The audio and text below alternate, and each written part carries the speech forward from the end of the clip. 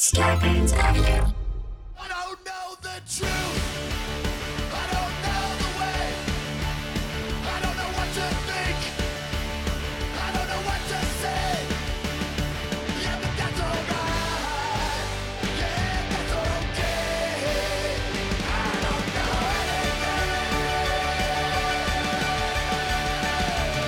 anything. Hello, everyone, and welcome to Factually. I'm Adam Conover. Thank you so much for joining me.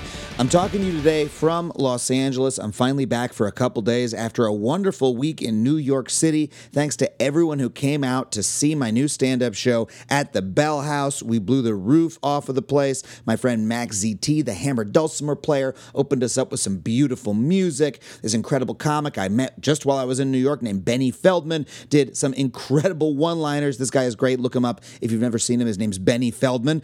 And I got to meet so many of you who listen to the podcast, who watch my TV shows. It was awesome. If you live in San Diego, I'm going to be there this weekend. And if you live in Portland, I'm going to be there later in September. Please come see me live. I would love to meet you. And by the way, if you love the podcast and you love what I do, please lend me some support on Patreon. You can find me at patreon.com/Adam Conover. Just $5 gets you access to every episode of this show ad-free. That's right, no ads, plus occasional bonus podcast episodes. And you can join our community Discord, chat with like-minded folks. We have a live book club. It's a blast. Head to patreon.com/Adam Conover to support the show. So look, America has some big problems, to say the least. As we discussed with Chris Hayes on the show a couple weeks ago, we are now facing an anti-civil rights movement. A movement that is present and growing and powerful in America right now to take rights away from women, black people, queer people, immigrants, and more. This anti-civil rights movement has its own media. It has power in the courts. It has power on school boards, in sheriff's departments, state houses, and every other office of government up to the United States Senate. And as much as we would rather it not be so, this movement is not fringe. It's one of the most powerful political movements in America today.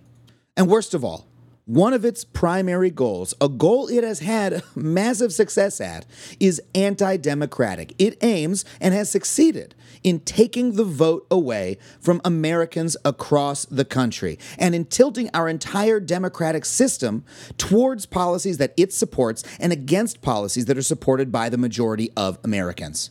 And that makes it very hard to fight because, democracy is how we exercise power in this country. So if you don't have access to democracy, well, you can't get anything done. I mean, how are we supposed to address climate change, labor rights, freedom of speech, or anything else when the right to vote is under threat this way?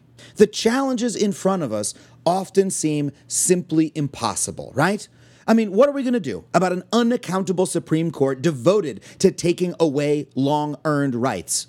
What are we going to do about an electoral college that can readily thwart the popular will, or a Senate that tilts power away from people and towards giant masses of land? What are we going to do about the fact that there seems to be an endless supply of money flowing from reactionary billionaires who support the project of taking rights away from everyday Americans? And what do we do about the fact that our politicians seem unable or unwilling to address these threats head on?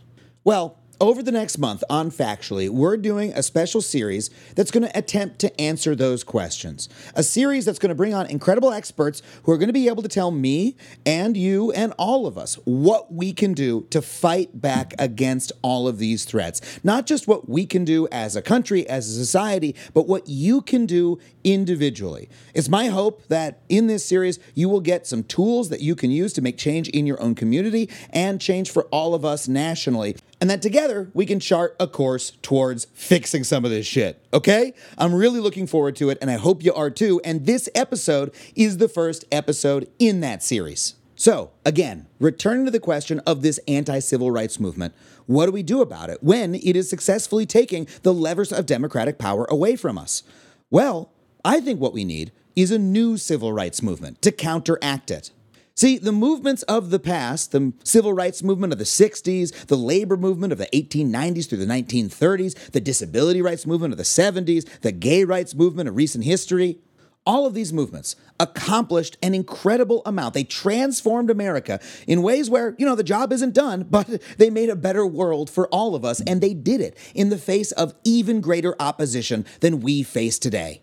I mean, just to take the case of the civil rights movement for Black American rights in the 60s, this movement faced a country that never even attempted to be a full democracy, that had systematically deprived Black Americans of any democratic institutions or vote whatsoever for centuries. Profound racism and inequality was the law, and it was enforced with violence, with state violence from, not just mobs, but the actual government itself. And yet, they fought and won. Likewise, American workers, despite the fact that they never had any power over how the companies or the bosses treated them, started organizing in the late 19th century in the face of massive violence from their own government, and they did so with such success that they transformed the American workplace. So, how do we repeat those successes? I mean, we've been trying, right? The largest protest movement in American history erupted after the murder of George Floyd. But, as we discussed with James Foreman Jr. a few months ago, that movement in many ways seemed to fall short of its aims. So, how can we make real, durable change for civil rights in America? What did those earlier movements know? What did they do that was so successful? What did they know about how to make change that we can draw from today? Well, to answer, our guest today is both a scholar of civil rights movements and an organizer herself. She's a professor at Bard College, and her writings about the U.S. labor and civil rights movements have been published in Jacobin Magazine and The Forge, and she's the co-founder of an organization called Reclaim Rhode Island. I am so thrilled to have her on the show, and I hope you are too. Please welcome Mie Inoue. Mie, thank you so much for being on the show. Thank you for having me.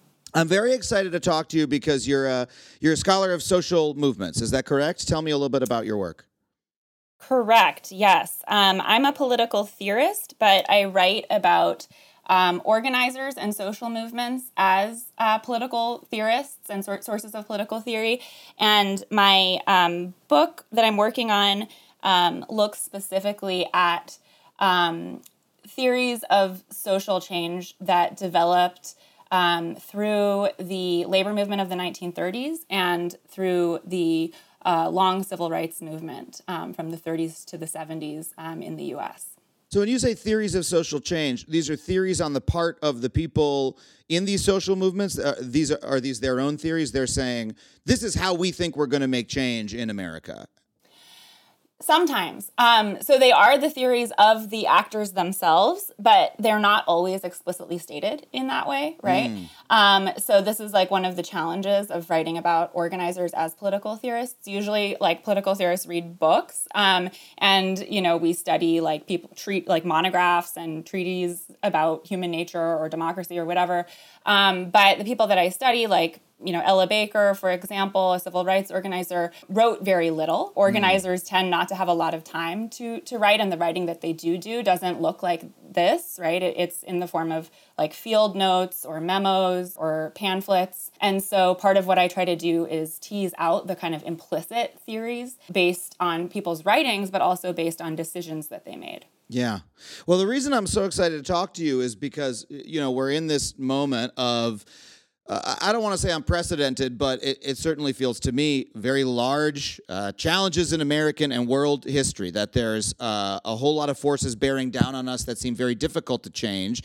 And look, I was brought up, as maybe you were too, being given this history of these social movements that, like, hey, they did it, between the 30s and the 60s or 70s, roughly.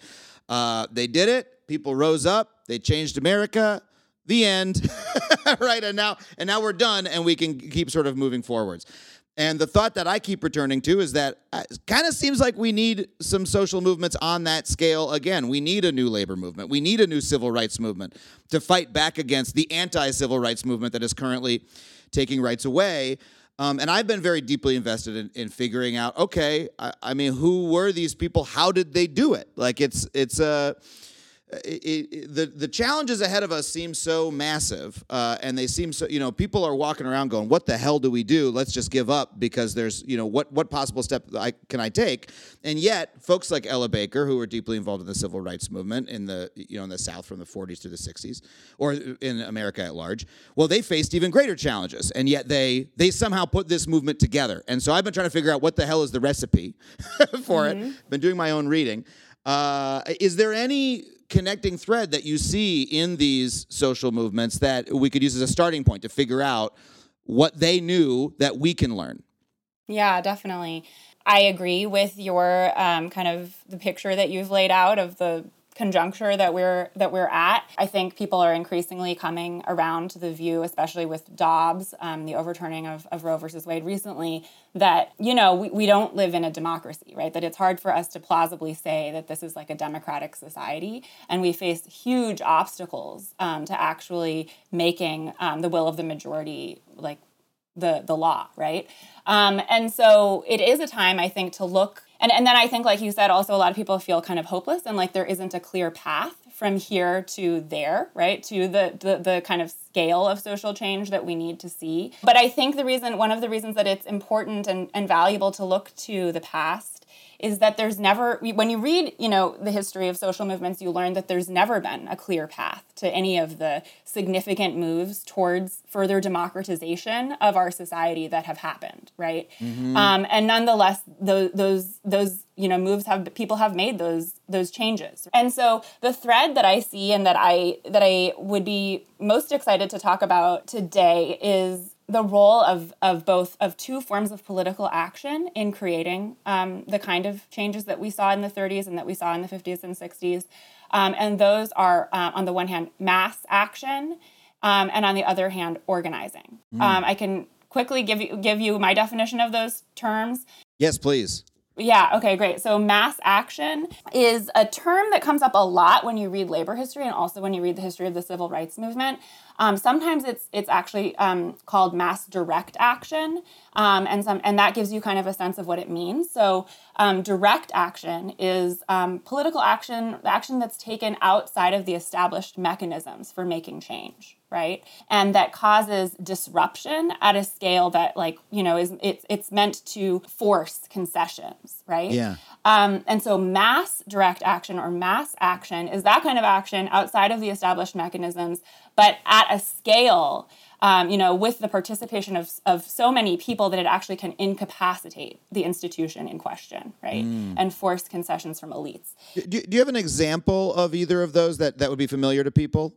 Yeah, so for mass action, we could talk about the strike wave of 1934. We can think of lots of other, strikes that we've seen since then. We can talk, the civil rights movement is exemplary for the forms of mass action that it innovated. We can think about the Montgomery bus boycott. We can think about the march from Selma to Montgomery. We can think about the March on Washington. And in our recent memory in our lives, we can think about the summer of 2020. Which was a form of mass action in which many of us participated. Yeah. Okay, great. And so many of those, whether you're talking about a strike or you're talking about the Montgomery bus boycott, those are actions where it wasn't, hey, we're not electing someone who is going to pull a lever that is, sort of sticking out of the political apparatus and make a change. It's saying, no, we're going to marshal our own power to fuck up the system enough that we force a change to happen that even though the system itself is unwilling, by depriving the bus system of money, by depriving an employer of, the labor that they need to make money. I mean, I think a strike is, to me, a very canonical example of this. Is that right? Exactly. It is. And the term really comes out of the radical labor movement, right, of the early 20th century. A lot of people associate a lot of people sort of trace the origins of the term direct action to the international workers of the world.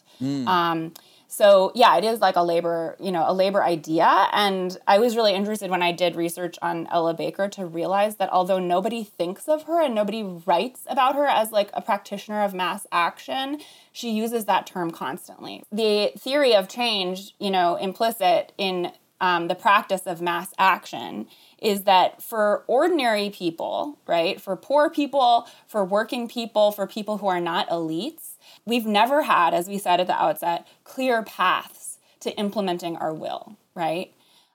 Because the electoral system is in many ways stacked against us, right? Which doesn't mean that we can't do anything through the electoral system. It's also a useful vehicle for change, but we don't have clear paths to a Green New Deal or to universal healthcare or to even gun control, right? Through the electoral system. But we do still have a source of leverage. We have multiple sources of leverage. And that is basically our cooperation, right, with the institutions that govern our lives. So we cooperate when we go to work. We cooperate when we obey the laws. We cooperate in all of these ways, and society depends on our cooperation. And so here I'm drawing a lot on a very famous and kind of amazing book called Poor People's Movements by Frances Fox Piven and Richard Clower. If your listeners are interested in this idea of mass action and disruption as the source of ordinary people's power, they really lay out this case that the way that we've, achieved things as the working class in the past is, not principally by electing the right people to office or by lobbying elites through established channels, but by being disobedient. Yeah. Well, there's some degree to which it requires both, right? I mean, the labor movement was a century almost of extremely disruptive direct actions, strikers being killed by law enforcement, workers, really throwing a wrench in the gears of capitalism. But also the labor movement only persisted because eventually laws were passed that guaranteed, Americans' right to form a union. Exactly. Same is true of the civil rights movement that, the Kennedy administration, the Johnson administration were they played a role. They were responsive to those direct actions. But there is an electoral piece of it, right? Yeah, you put it right. It does. Social change does require both. When you kind of realize that the main source of leverage that ordinary people have is in collective action at scale, right, and that is disruptive.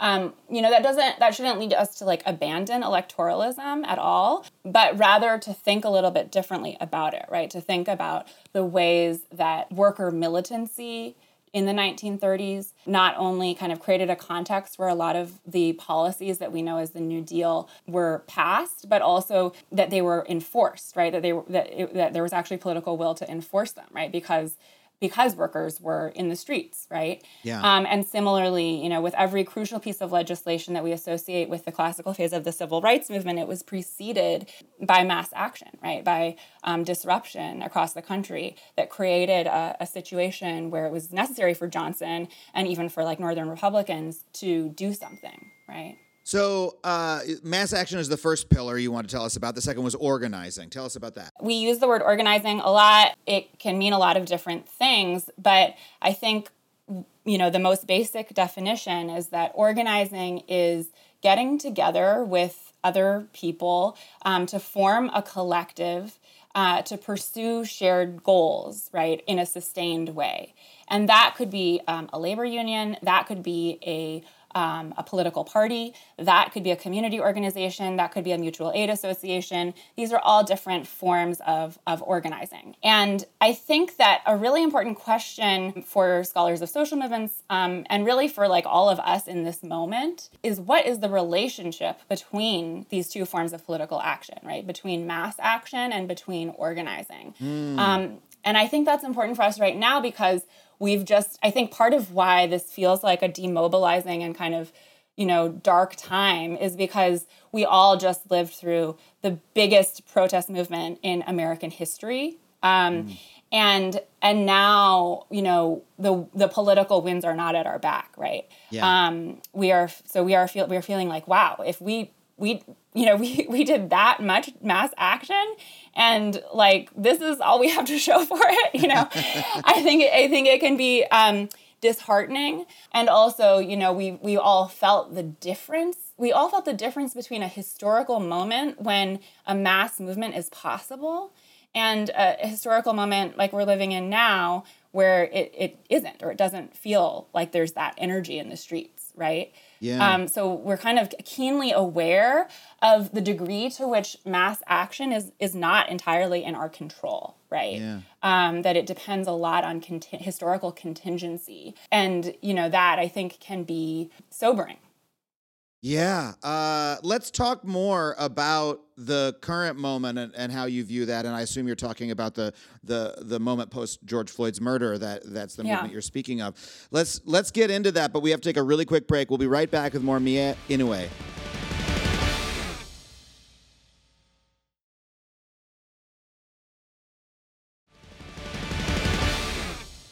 Okay, we're back with Mia. So we were just speaking about the social movement post George Floyd's murder, which you described as the largest social or largest mass movement in American history. That's actually a strong statement. I'm kind of surprised by it. Why do you characterize it? Is it just raw numbers of people in the streets? Yeah, just numbers of people in the streets and number of protests, right? I think there were over 10,000, protests across the country that summer, which, that's really unprecedented. Basically every major American city, but also minor cities, had a protest. Yeah, we lived through something really unprecedented.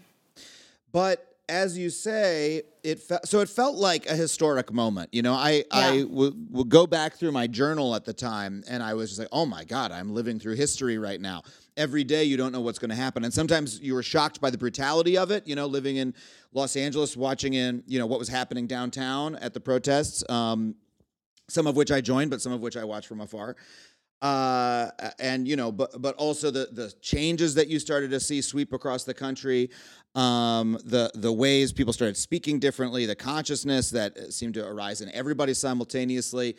It felt like a spark really caught, and a flame started burning. But then a year later, it felt like there was a rainstorm. It felt like the moment passed. I'm going to mix metaphors, but it felt like a mirage that dissipated. I look back and go, oh yeah, there was this moment of possibility, and now I don't feel it anymore. What happened? And in fact, you started to see I've talked about this on the show before, but seeing the difference from Joe Biden's first State of the Union, where he just said we need to do something about police violence in his own words, but he did make that statement. The next year, he made no statement about that. He said we need to refund the police. Which is forget policy. It's just the politics of which direction he feels the wind is blowing at that time that he needs to speak to. That's an immense reversal. And it feels like the pressure has dissipated as well. The pressure on people like Biden, we're not in the streets anymore. So why do you feel, having looked at the history of these movements, is there a reason that you feel that happened? Yeah. So let's start with why that movement was possible in the first place, right? We all know that the trigger for the uprising of the summer of 2020 was the video of George Floyd's murder, right? But there had been many previous such videos, right? Yeah. You can say there are things that were distinctive about that one, but it doesn't seem different enough to have warranted such a different response, right? Mm-hmm. And so I think it's clear that the protest had a lot to do with the fact that we were living through a global pandemic, that the state was massively mishandling. The legitimacy of the state was at an incredibly low point, right?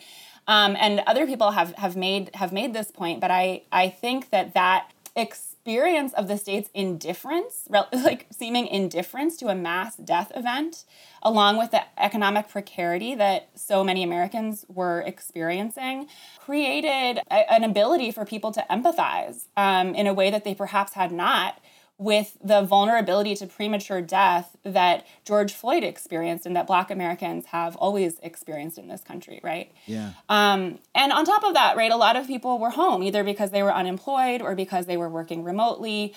People's lives were really disrupted, right?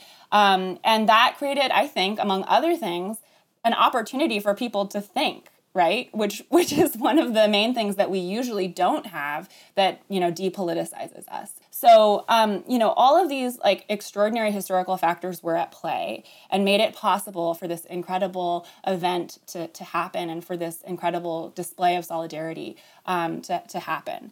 As you say, it felt like it dissipated quickly, and then there has been a kind of like intense political backlash. Yeah. And I can't, fully account for that.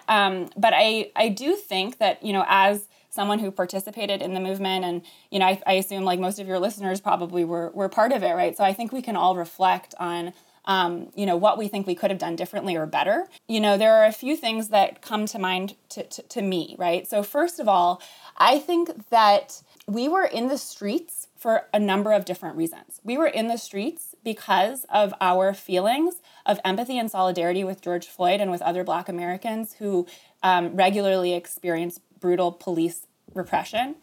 But we were also in the streets because we were all suffering, right, in different ways. And I'm not sure that we really figured out as a movement how to connect those different, plights, right? Mm-hmm. And how to kind of forge a durable coalition coming out of that moment. And I think that's important because I think that people are capable of doing extraordinary things, as in solidarity with other people's plights. But I also think that self-interest is or shared material interest is a powerful motivator. And I think that we need, work that lies ahead of us is figuring out how to connect the dots between the different kinds of struggles that we all face in this society, and how to kind of cohere those into demands that can reemerge, right, the next time we have a moment of mass action, of which there will certainly be more, right? So that's one thing that I've been thinking about a lot. Yeah, it's funny what you're describing sounds like a lot of the conversations that I have in union circles when we're talking about how to build solidarity within a union. While everybody actually has their own job with their own needs, often a union covers different people with different occupations or slightly different occupations in the same workplace, or in the case of the guilds that I'm a member of, the same occupation at different workplaces. But you need to find the thing that connects everybody's experience that is both their self-interest and also the self-interest of everybody else. Exactly. so that, I guess it's not just having solidarity. Yeah, we were out there in solidarity with George Floyd to say, well, your struggle is my struggle, but also finding a way to literally connect my struggle to your struggle so that I see it as literally the same thing. I'm not just having empathy. We are part of the same struggle. We have the same you literal understand interest. that you have something at stake. Right? Yeah. That you also have something at stake and you feel that viscerally, right? Yeah. I think that's really important. I also think that, if we look to the labor movement of the 1930s, to the civil rights movement in the 50s and 60s, there's an interesting interplay between organization and disruption and mass action. Mm-hmm. And I think that organization, right? Organizing can't create those moments. Like nobody organized the summer of 2020 into existence. It can lay the groundwork, and it can produce leaders who can kind of help to direct and magnify the impact of mass action. So, for example, like in the 1930s, there were a number of general strikes, right? Like across the country in 1934, there was a longshoremen's strike on the West Coast. There was the Teamsters strike in Ohio, in Toledo, in Minneapolis. There was an auto worker strike, right? And in each of these cases, there were radicals, right? Like communists, socialists, Trotskyists, fellow travelers who had a presence in that city and who led the strike, right? They couldn't have done it on their own. They were like small cadre organizations, but they, like Harry Bridges, for example, in San Francisco is like a communist, longshoreman, and he led that strike, right? And he made it as militant as it was, right? so that it actually became like a general strike, right, across the entire city and really shut down the entire city. So I noted, there were so many different protests, and I don't know what they were all like. I was in Rhode Island, which was like, a very obscure place to be, that summer. But even where I was, like, I did feel a kind of, not that there weren't organizations and leaders in the fray, but I did feel like there could have been a little bit more leadership to make the moment even more impactful. Yeah. Well, it struck me that the movement was high on mass action, low on organization, that, people were coming out in spontaneous displays, and there's an immense amount of power to that. Hey, on social media, hey, we're all going down. We're all headed downtown. Show up. Here's where we're all going. And that's something that everybody can say. Everyone can blast that out to their friends. But once you want to make a strategic decision, there's no organizing apparatus to make a collective decision that represents the movement, and that everyone in the movement, everyone on the street feels has credibility. There's no organizing to do that.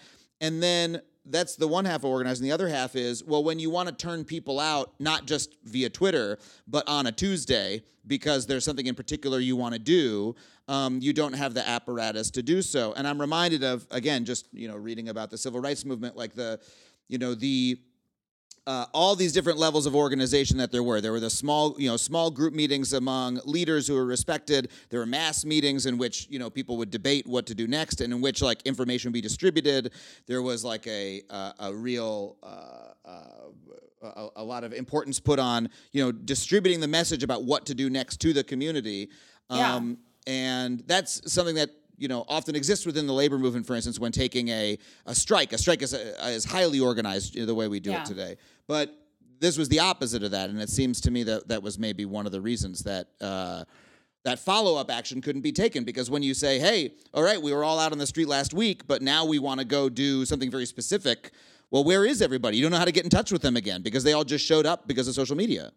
Yeah, exactly. And again, you can't organize something like at that scale, right? Mm-hmm. And organizations, so Piven and Cloward, who I mentioned earlier, they make this really provocative argument that organization stifles movements, right? Like that it's the wrong impulse to be like, oh, guys, like we just need to all go to meetings, right? When people are rioting in the streets, right? Because what you're doing then is actually taming the kind of unbridled energy of the movement, which is actually its source of power, right? I think they go a little far with that argument, though. And I think that, what it does matter that you have the kind of knowledge and relationships and kind of infrastructure in place to be able to interact with history in those moments, right? Yeah. And that is one, I think, big difference between our moment and the 1930s or the 1950s and 60s. We, as a society, are very disorganized, right? We have lived through decades of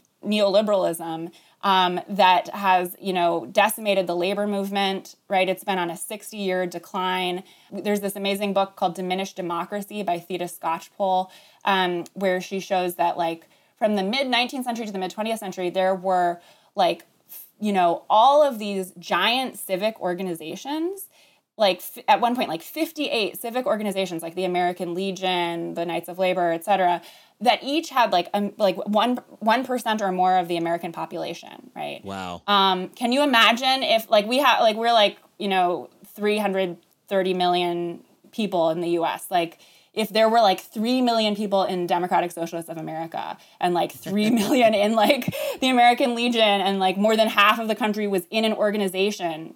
I mean, we have no organizations of that size. I mean, look, something I've just noticed around Los Angeles, this is a very silly example of this, but in Los Angeles, when we're filming in the entertainment industry, one of the big sets that we use are Masonic lodges and Elks lodges, which are these big fraternal organizations that existed for a century or more, had membership everywhere, and all of these organizations own their buildings, but none of them have memberships anymore. You go in and there's two old dudes drinking whiskey at the bar. And so what do? They rent out the space to film crews. but it's evident. It's really, to me, physical evidence of, these used to be vibrant. Now, those are not really political organizations to the degree that you're talking about, but look at But stuff they are. okay. Like, that's part of Theta Skotchapel's argument, is that they served really important political functions. Like, they often did actually, like, organize to get legislation passed at the federal level. They often helped to implement legislation. The American Legion was famously, like, really important in the passage of the GI Bill. Some of them were labor federations, like the Congress of Industrial Organizations. But even when they were not political explicitly, they are a structure, right, within which people have intimate relationships, right, with many other people. And people develop habits of, like, cooperation, right? Yeah. And discipline. And I think that we are extremely alienated and undisciplined, right, as a population. William C. Foster, who's a labor organizer from the 30s, who I also study, right, like he very intentionally strategized. He was a communist. He was a member of the Communist Party, but he was also a labor leader in the Congress of Industrial Organizations. And he really intentionally strategized, like, about using churches, like using neighborhood associations, tapping into all of those networks when trying to organize a strike. And similarly, like the Black church was an incredible asset, right? A crucial site of political organizing for the civil rights movement. And so I think that's one way in which we are really challenged today, is that, we're not used to, being organized. Yeah, and membership in all these organizations have gone down. I even think about, like, the Boy Scouts of America has fallen apart. Yeah. You know what I mean? Right. And this is just kids going whitewater rafting. Like, membership organizations of all kinds have fallen. Young people are, like, leaving churches in droves, even if whether you want to see churches as a good or bad organizing force. And I think it depends on the church, but, like, we're less members of churches. And then it strikes me, and obviously union membership is vastly down, but then it strikes me that the organizations that do exist tend to run top down. Like, one of the biggest organizations is AARP, right? Is a huge membership organization, hugely politically powerful. But it's not like you can show up to an AARP meeting and, like, be the head of your local chapter of the AARP and have some political power. You get the magazine in the mail and you pay them your $10 a month or whatever, and you get the discount. And then whoever runs the AARP goes and talks to Congress. And guess what? Unfortunately, the majority of our unions now operate that way. And so do our churches, because we have mega churches now. Instead of, deacons are not powerful anymore. Now it's just the person at the top. And so all those organizations have been hollowed out of their membership power. Do you agree with that? Yeah, definitely. Definitely. And even organizations that kind of present themselves as social movement organizations, or like community organizations, often are, effectively like nonprofits with a small professional staff, and then members who make donations or who, phone bank occasionally or whatever. But it is rare to have a truly mass organization. Yeah. Okay, well, we've really done a good job of outlining the problem of our present moment, right? But the folks who we are talking about, we keep referring to, did so much in the face of, I would say, greater challenges in many cases.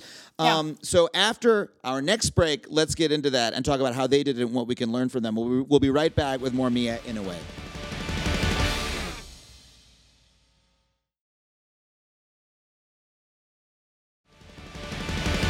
Okay, so Mia, we talked about how right now we're at this period where we're alienated from each other, where, we have low institutional organization.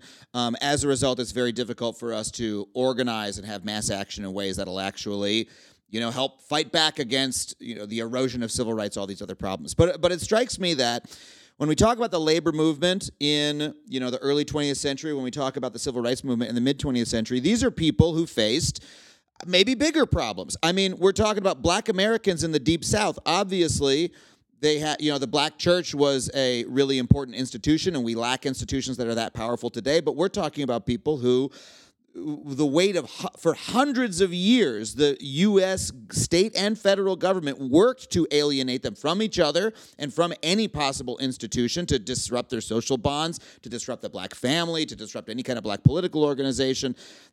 Hundreds of years of that. the labor movement fought back against, the federal government sending troops to kill strikers, right? A sort of direct violence that, we can talk about what happened in the wake of George Floyd's murder, but, it was, the amount of death was greater then. And so, and by the way, they didn't have communications technology. They didn't have the internet. They didn't even have cell phones, right?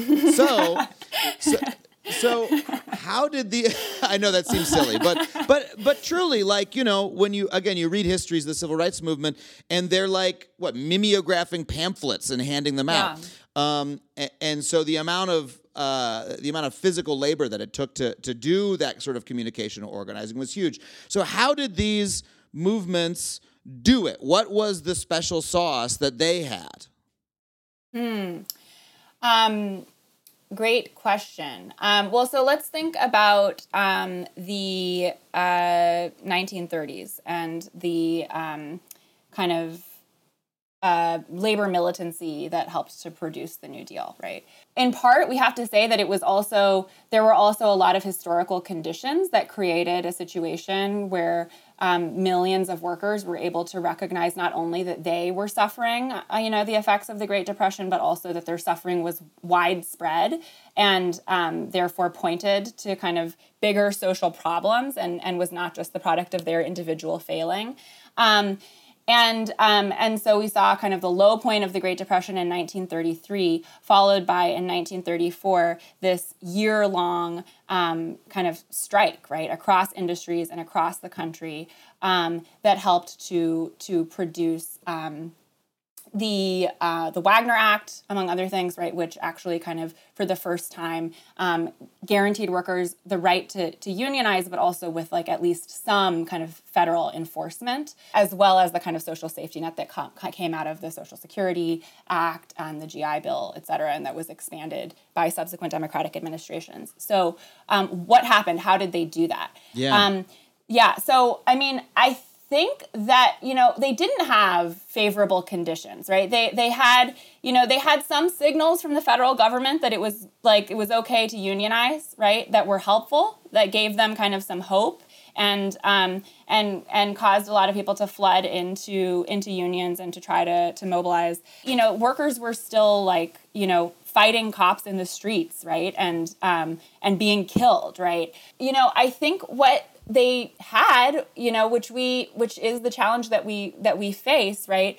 But they had, a vibrant left, right? They had, they had organizations like the Communist Party that William Z. Foster was a member of. And they had, many other kind of radical organizations that intentionally embedded themselves within the labor movement, right? Both as union staff and also as rank and file workers, in order to radicalize workers, in order to bring them a sense of history, a sense of what the labor movement could accomplish, an analysis of the injustice that they were experiencing and what they could do about it, and who were also, because of their ideological commitments, willing to put themselves on the line and, take a lot of hits in order to kind of inspire other workers to take up the struggle, right?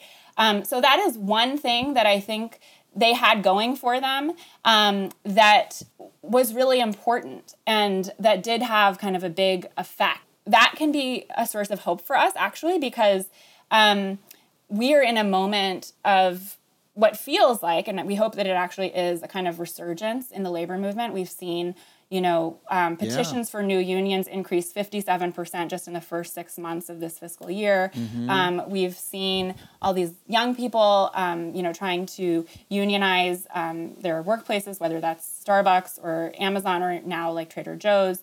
And among those people are a lot of really politicized, college grads and people who are just have lived through Trump's election. They lived through before that the financial crisis. They've lived through Occupy. Or at least it's in their recent memory. They lived through kind of the Bernie Sanders campaign and the hope and then disappointment of that, right? And they lived through the George Floyd protests. And I think that they have a kind of really sharp analysis of the forms of political and economic domination that, we are all experiencing. And so, I think that you can see in the 1930s that it actually didn't take that many people like that, in each of these industries or in each of these cities to kind of help get things going, right? Yeah. And to kind of raise the stakes.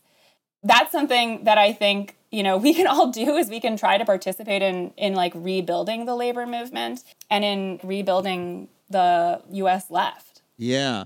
Well, and that's what you're describing sounds very similar to, there's this concept I've heard of the Brahmin left, that is the highly educated,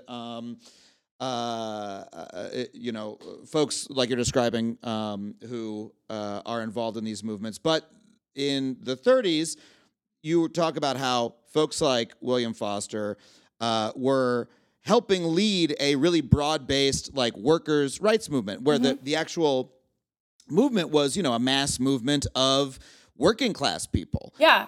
And Foster himself was an industrial worker, right? And he was not college educated. He was not high school educated, right? Okay. He was he was a radical, but that doesn't mean that he was like an intellectual or like. Yeah. And in fact, he was extremely dismissive of like professionals and intellectuals throughout his career. So I don't mean to suggest that this layer of like radicals and militants within the labor movement has been historically or should be, a layer of intellectuals or people who are highly educated. No, but you are describing that like highly educated intellectuals can also like participate in this layer. It sounds like what you're saying.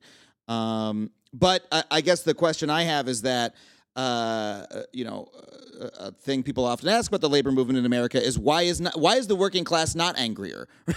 Yeah. Why is the working class not engaging in mass movements? We saw a mass movement after George Floyd's murder across a racial dimension, and certainly I would say there's more working class people in the street than not.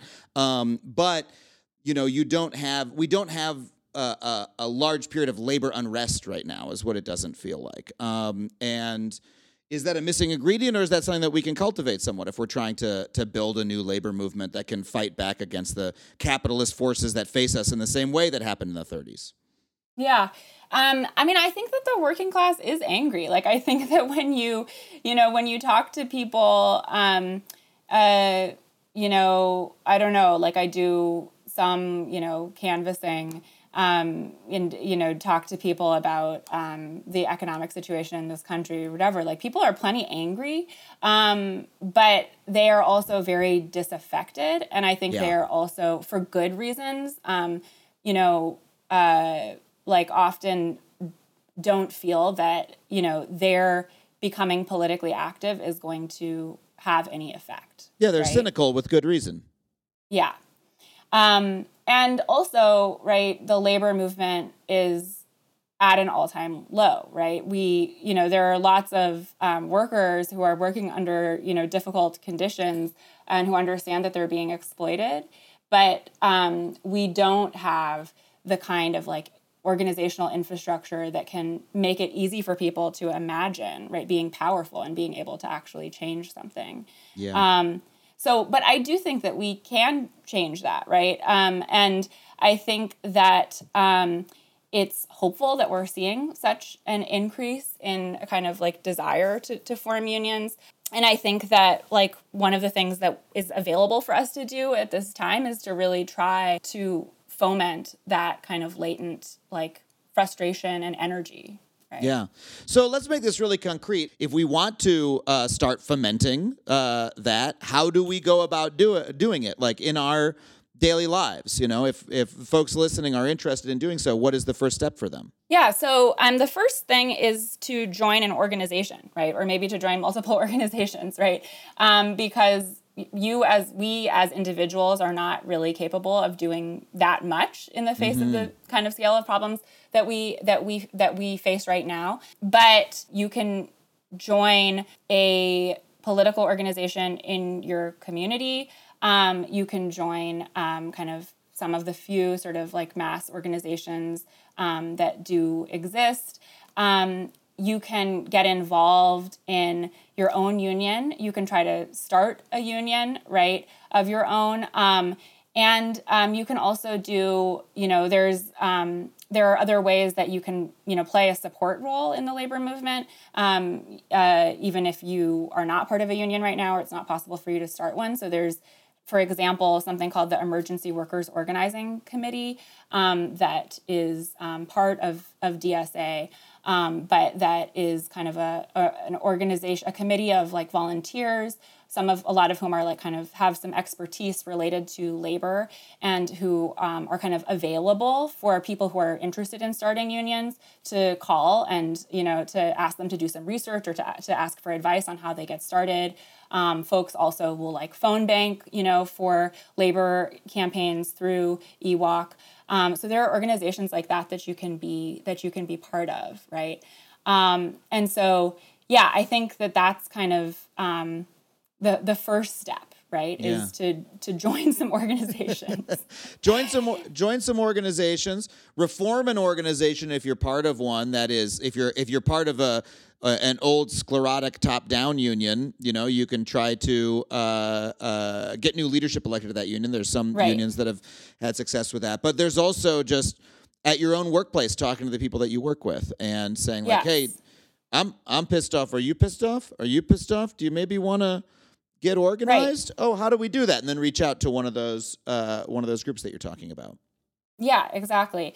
There are also, I also think that it's a good, we don't have the kinds of mass organizations that they had in the early 20th century, but there still are like organizations that whether it's, at the very local level, like a neighborhood organization, or even like a church, right, or other community organizations, right? And I feel like it's an important time actually for millennials, for Zoomers, for like young people to try to root themselves in organizations that even aren't necessarily explicitly political, so that they can like know the place where they are and build relationships that can be activated and that can be used, right, for political purposes, right, in certain moments. And one way that you can do that I've written about a little bit recently is like it's kind of it might seem like a dramatic move, but to become a SALT, right? To take a job in a particular industry with the intention of forming a union, right, in your workplace, right? And so, I think there are a lot of folks doing that right now. There's organizations like Amazonians United that are trying to recruit people into those kinds of roles. So I think if you're especially if you're a young person and you're thinking about like, what am I going to do with my life? If you have a theory of social change that involves, right, like the labor movement as a potential vehicle for radical social transformation, then I think like one of the most kind of impactful things you can do is actually try to take a job in a strategic industry. And by that, I mean an industry that actually is really central to the functioning of our society, like the logistics industry, but also like the healthcare industry, right? And to try to, or the education industry, and to try to either form a union, democratize your union, right? Like you're talking about, to make it more militant and more democratic, or like as a rank and file worker to create a union and to build worker power. Oh, you're talking about some real radical stuff now, Mia, that you would take a job. Ooh, I'm going to go. Oh, there's an Amazon warehouse near me. There's a Starbucks. I don't have anything to do. Yeah, I can work for minimum wage for a little while, but while I'm there, I'll spread dissent through the ranks, and I'll start whispering and saying, hey, do you guys want to maybe talk to a union? Do you want to get organized? You're a sleeper agent. But a lot of people stuff. are doing this, right? Like, so there are, you've probably, like, you've heard about this, like all these Starbucks that are unionizing, and some of the leaders of that drive are themselves SALTs, right? They're people who took those jobs like with the intention of forming a union. That Same is so thing cool. at Same thing at the Amazon Labor Union, right? Like about a third of the core organizing committee were SALTs. They were people who heard what was going on. They saw Chris Smalls in the news. Some of them moved across the country to take a job at the Staten Island warehouse because they thought that that was where they could be, make the biggest impact. And it might sound like this huge heroic move. And I think it is. It's a really courageous and important thing to do. But also, for a lot of young people, these are not necessarily this is not, necessarily a huge sacrifice, right? If you think about the kind of difficulty that young people face, sort of trying to make it securely into the, quote unquote, professional class, or to get a stable, sort of white collar job, right? I think young people do face these trade-offs between having meaningful work, right? And having work that's actually kind of well compensated. And if you really believe that the most important thing that you could be doing right now is building up the labor movement, then, taking a job at Amazon or taking a job at Starbucks, right? That's a good job, right? That's a job that comes with a sense of purpose, that puts your political capacity to use in a way that is really valuable. Yeah, that is so cool. I also, though, want to return to something you said a moment ago about joining maybe non-political organizations, that, joining, if you are a member of a church, getting involved in the actual leadership of the church, such that you know the other folks in leadership and the parishioners, and you can, if something happens in your community that you want to support and you think your membership would support, you can, you have an email list that you can reach out to, or you're trusted in your community.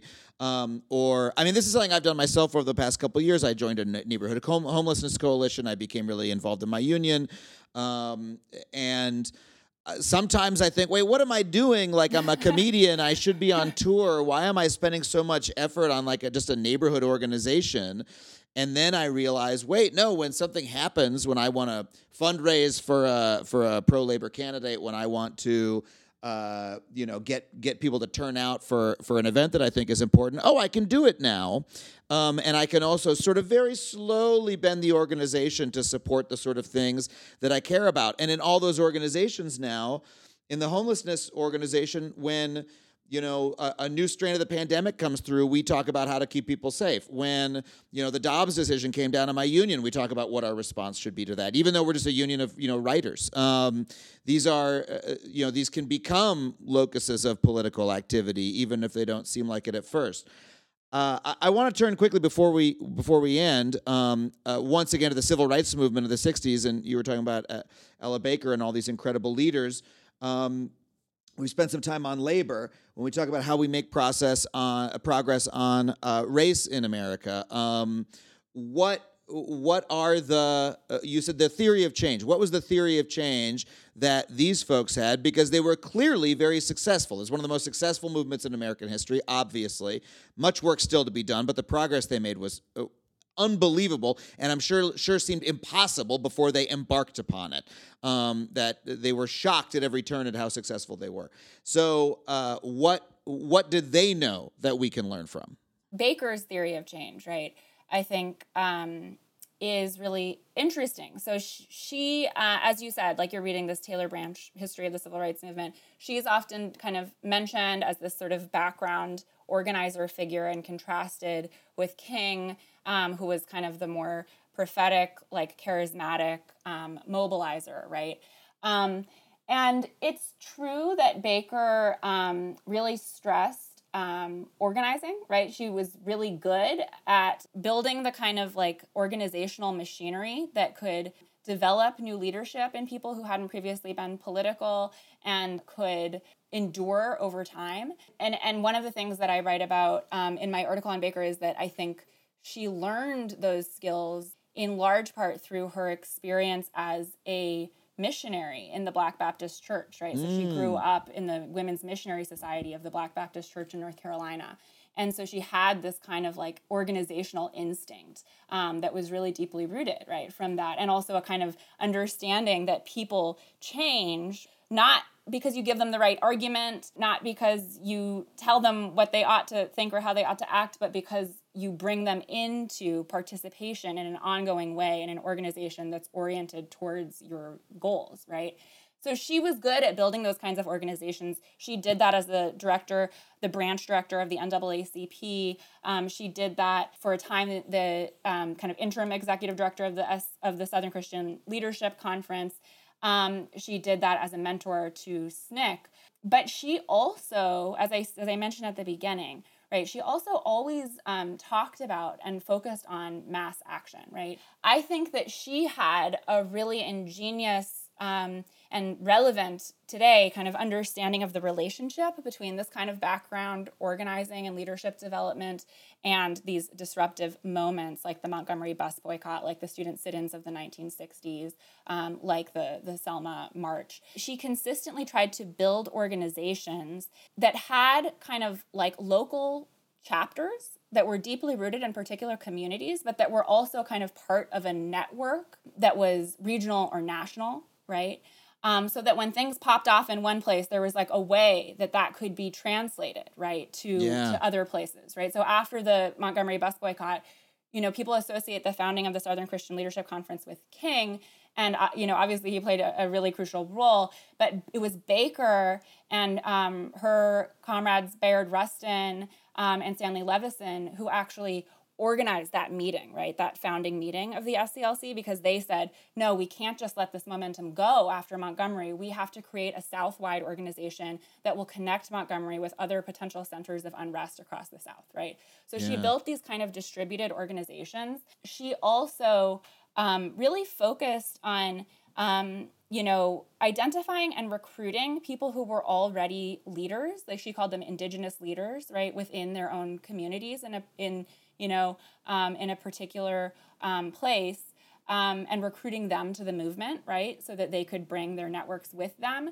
But beyond that, she also, labor organizers like Foster do that as well and really emphasize that. But Baker is kind of distinctive in that she also really always emphasized, that everyone is a potential leader, right?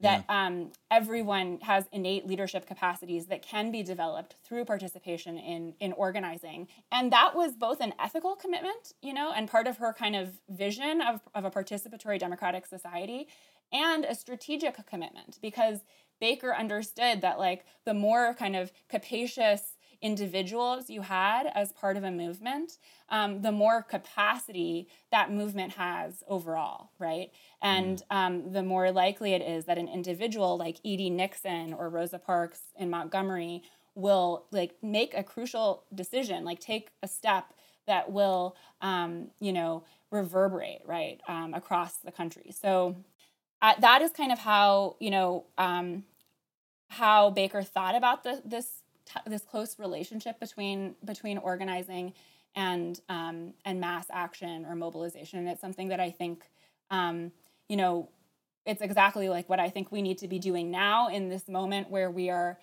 not in a moment of mass mobilization. We need to be thinking about, what kinds of skills can we develop? What kinds of, policies and demands can we generate? And what kinds of networks of relationships can we build that, will help us prepare, right, for the next moment of mass action? We need to think about those things. We also need to do it, right? We need to actually build the networks. And that is the part that often seems to be a little bit lacking to me, that we have the conversation about it like you and I are having, which is important. It's important to have the conversation. It's important to spread the conversation. But when it comes to, okay, let's actually build the regional networks of organizations, like, let me tell you something. Organizing work is very, very difficult. I do a little bit of it myself now. And I come home from a long day of doing stand-up comedy, and then I'm like, I got to write 15 emails today because I have to try to get people to show up to the meeting, Yeah. I spent a lot of my, time in grad school organizing and found it to be like almost impossible to like do research and writing while also trying to organize, because they're both all consuming, organizing is an all consuming activity, and it's like requires your attention. You have to be capable of responding to things as they arise, right? It's very difficult. So, and especially difficult for us as people who have been socialized to be extremely focused on our own careers, like extremely focused on, our own personal advancement in the world, right? And again, like not disciplined or habituated into like showing up to meetings when we say we're going to show up to a meeting, right? Or going canvassing or doing whatever it is on the weekend instead of relaxing or catching up on work. So I think, like you started, by kind of talking about how we're in this moment where we might feel like there's nothing that we can do, to make make sure that we have a livable future on this planet. But I actually think that, where we've arrived at is that it's not that we don't know what to do, right? We might not have a blueprint, but we do know that, both organizing and engaging in mass action are ways that we can make change. And there are lots of different, ways that we can go about that in our lives, some of which we've discussed. But I think the real challenge is more, how do we kind of transform ourselves into the kind of people who can do and who do the things that we know need to be done. Yeah. But the cool thing is, I'm stealing this from one of the wonderful staff members at the Writers Guild of America West, which is one of the unions of which I'm a member. But she put it to me once that wins lead to more wins, and that when you have the experience of successfully organizing people one time, if you're not sure you're that type of person. I don't know. Am I an organizer? Am I someone who participates in this? I'm not so sure if that's me. But you go out on a limb and you do one thing. You take one action, you send out one email, and you schedule one meeting. You know what I mean? Yeah. And you have it. Then you feel that, and it makes you want to do it again. And when you can give that to other people, it makes them want to do it again too. That wins lead to more wins. Yeah, and I think also like it's extremely rewarding to do things with other people, right? That you wouldn't be able to do on your own. And also to be part of like, in the organizing that I've done, I've never been like a professional organizer, but in the organizing that I've done, I've made like some of the closest friendships that I have. And what makes them really special to me is that they're in some cases like friendships that I wouldn't have if I didn't organize, because they're with people who I would otherwise like not ever even interact with, right? Yeah. Because we are so siloed, into our own, our own classes, like our own kind of neighborhoods, professions, workplaces, whatever. It's good to do both. It's good to do because like winning is good. And, we need a lot more wins, but it's also, good to do because like, whether, the change that we need happens in our lifetimes or not, I think, we'll live much more fulfilling and interesting and purposeful lives, right? Having, done the things that we knew needed to be done. Yeah. I've experienced exactly the same thing. The friends that I've made in the homelessness work that I do or the union work that I do are like incredibly valuable to me, and they compound upon each other, that Right. like the union people I know are the same people I can get to show up to the fundraiser for the political Right. candidate or for the homelessness event, or the people I know, because I do the union work, people I know in the entertainment industry will come to me and ask me questions about, other topics that they feel they're like, okay, Adam's the guy I go to talk about union stuff. Does he know who I should vote for mayor? Right. Exactly. Yeah. And these things all compound. And it starts very simply, like literally the very first thing I did that made me think, oh, wait, I later realized, oh, wait, this is organizing, is when I just put together an email list of everybody I know who is a comedy writer because of something I was trying to get done in the Writers Guild. I wasn't even involved in leadership in any way. I was just like, there's something that I want people to know about, and I just went through my entire email, my contacts list, and I was like, that person's a writer, that person's a writer, that person's a writer, and I sent them all an email, and I said, hey, I want to let you know about XYZ, and then I was like, wait, I got like 20 people to do a thing. Like, and I could email them again next time. And then I realized that that's all that anybody in the union is doing in order to get the word out. They're all just emailing each other. And I'm like, that's the fundamental step. And that's so much more powerful. We've been tricked. This is a little bit of a rant, but we've been tricked by the social media platforms into thinking that's how we get the word out about things, that we tweet. And all that ends up happening when you tweet is it goes through the algorithm. Some people see it, some people don't. It's next to all this other shit that, people are angry or distressed about. They scroll past it. We're giving our power to these, this very small number of corporations who are controlling the way that we speak to each other. Email is one of the last few direct pieces of communication we have. And if you say, forget social media, I'm angry about something, let me email 20 friends. Like, that's a very basic piece of organizing work that can lead to more. Yeah, and what you just said is another thread that runs through the labor and civil rights organizing traditions. So, Foster, he wrote this really great manual called Organizing Methods in the Steel Industry that people have been kind of passing around again today. He published in 1936, and it was kind of like a blueprint for radical organizers in the Congress of Industrial Organizations. But one of the techniques that he describes is what he calls the chain system of organization, where you identify, specific workers who have you map basically the relationships that each worker has, and you create a chain where so-and-so organizes so-and-so who organizes these 10 people who organize the right. When I tried to start a union while I was in graduate school, we did the exact same thing, right? We were okay, so-and-so knows the comparativists in the political science department, so he's gonna turn all of them out to the rally, whatever. Baker had the same kind of idea with her concept of indigenous leadership. If there are moments where everyone wants to go out into the streets and protest, but there are also lots of moments where, it's a big lift to get someone, out to an action.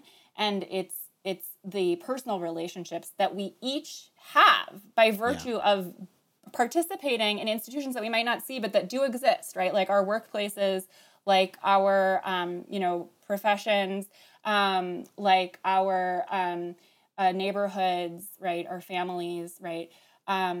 Those relationships, are politically very useful, right? Yeah.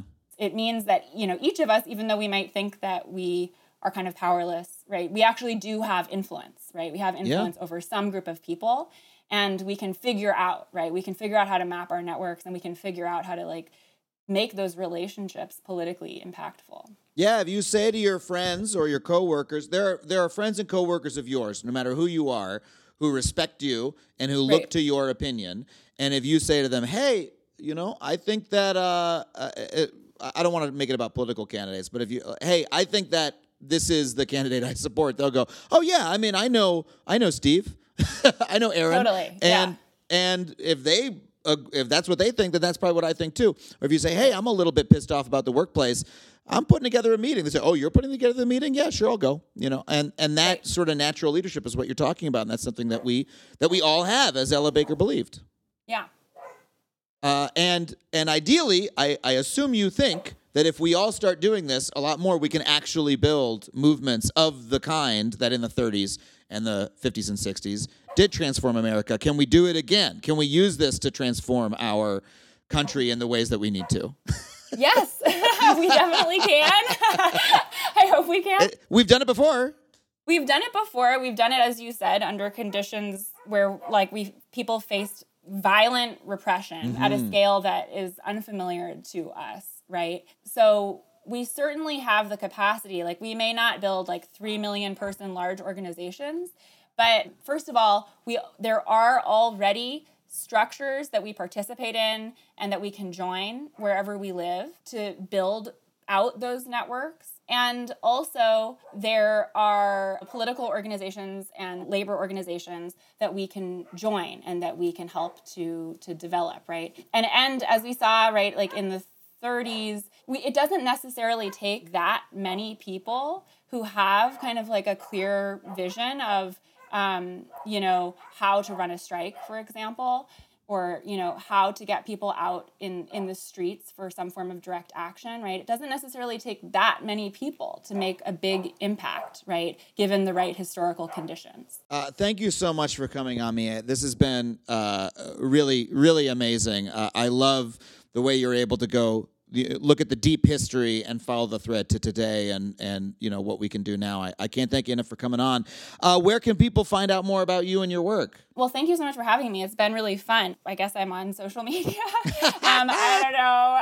I'm in Kingston, New York. You can come and, you know, we can hang out. We can go to the Elks Club or the American Legion. I'm working on my first book, but I have a recent article in the Boston Review about salting. And I have an article on Ella Baker in the American Political Science Review. Thank you so much for coming on. It's been wonderful. Thank you for having me. Well, thank you once again to Mia for coming on the show. I hope you enjoyed that conversation as much as I did. Next week, we're going to bring you another incredible thinker who is going to share with us how we can make the change in our world that we so desperately need. I want to thank our producer, Sam Roudman, and our engineer, Kyle McGraw, and everyone who supports us on Patreon at the $15 a month level. That's Whiskey Nerd 88, Susan E. Fisher, Spencer Campbell, Sam Ogden, Samantha Schultz, Ryan Shelby, Robin Madison, Richard Watkins, Rachel Nieto, Paul Schmidt, Paul Mauk, Nuyagik Ipaluk, Nikki Batelli, Nicholas Morris, Mrs. King Coke, Mom Named Gwen, Miles Gillingsrud, Mark Long, Lisa Matulis, Lacey Tiganoff, Kelly Lucas, Kelly Casey, Julia Russell, Jim Shelton, Hillary Wolkin, Ethan Jennings, Dude with Games, Drill Bill, David Conover, David Condry, Courtney Henderson, Chris Staley, Charles Anderson, Chase Thompson, Bao, Camus and Lego, Beth Brevik, Aurelio Jimenez, Antonio LB, Ann Slagle, Alan Liska, Alexei Badalov, and Adrian. If you want to join them, once again, head to patreon.com/Adam Conover. Thank you to Andrew WK and to Falcon Northwest for building me the incredible custom gaming PC that I record so many of these episodes on. You can find me online at Adam Conover or adamconover.net, where you can also see my tour dates. I'm coming soon to a city near you. Thank you so much for listening, and we will see you next week on Factually.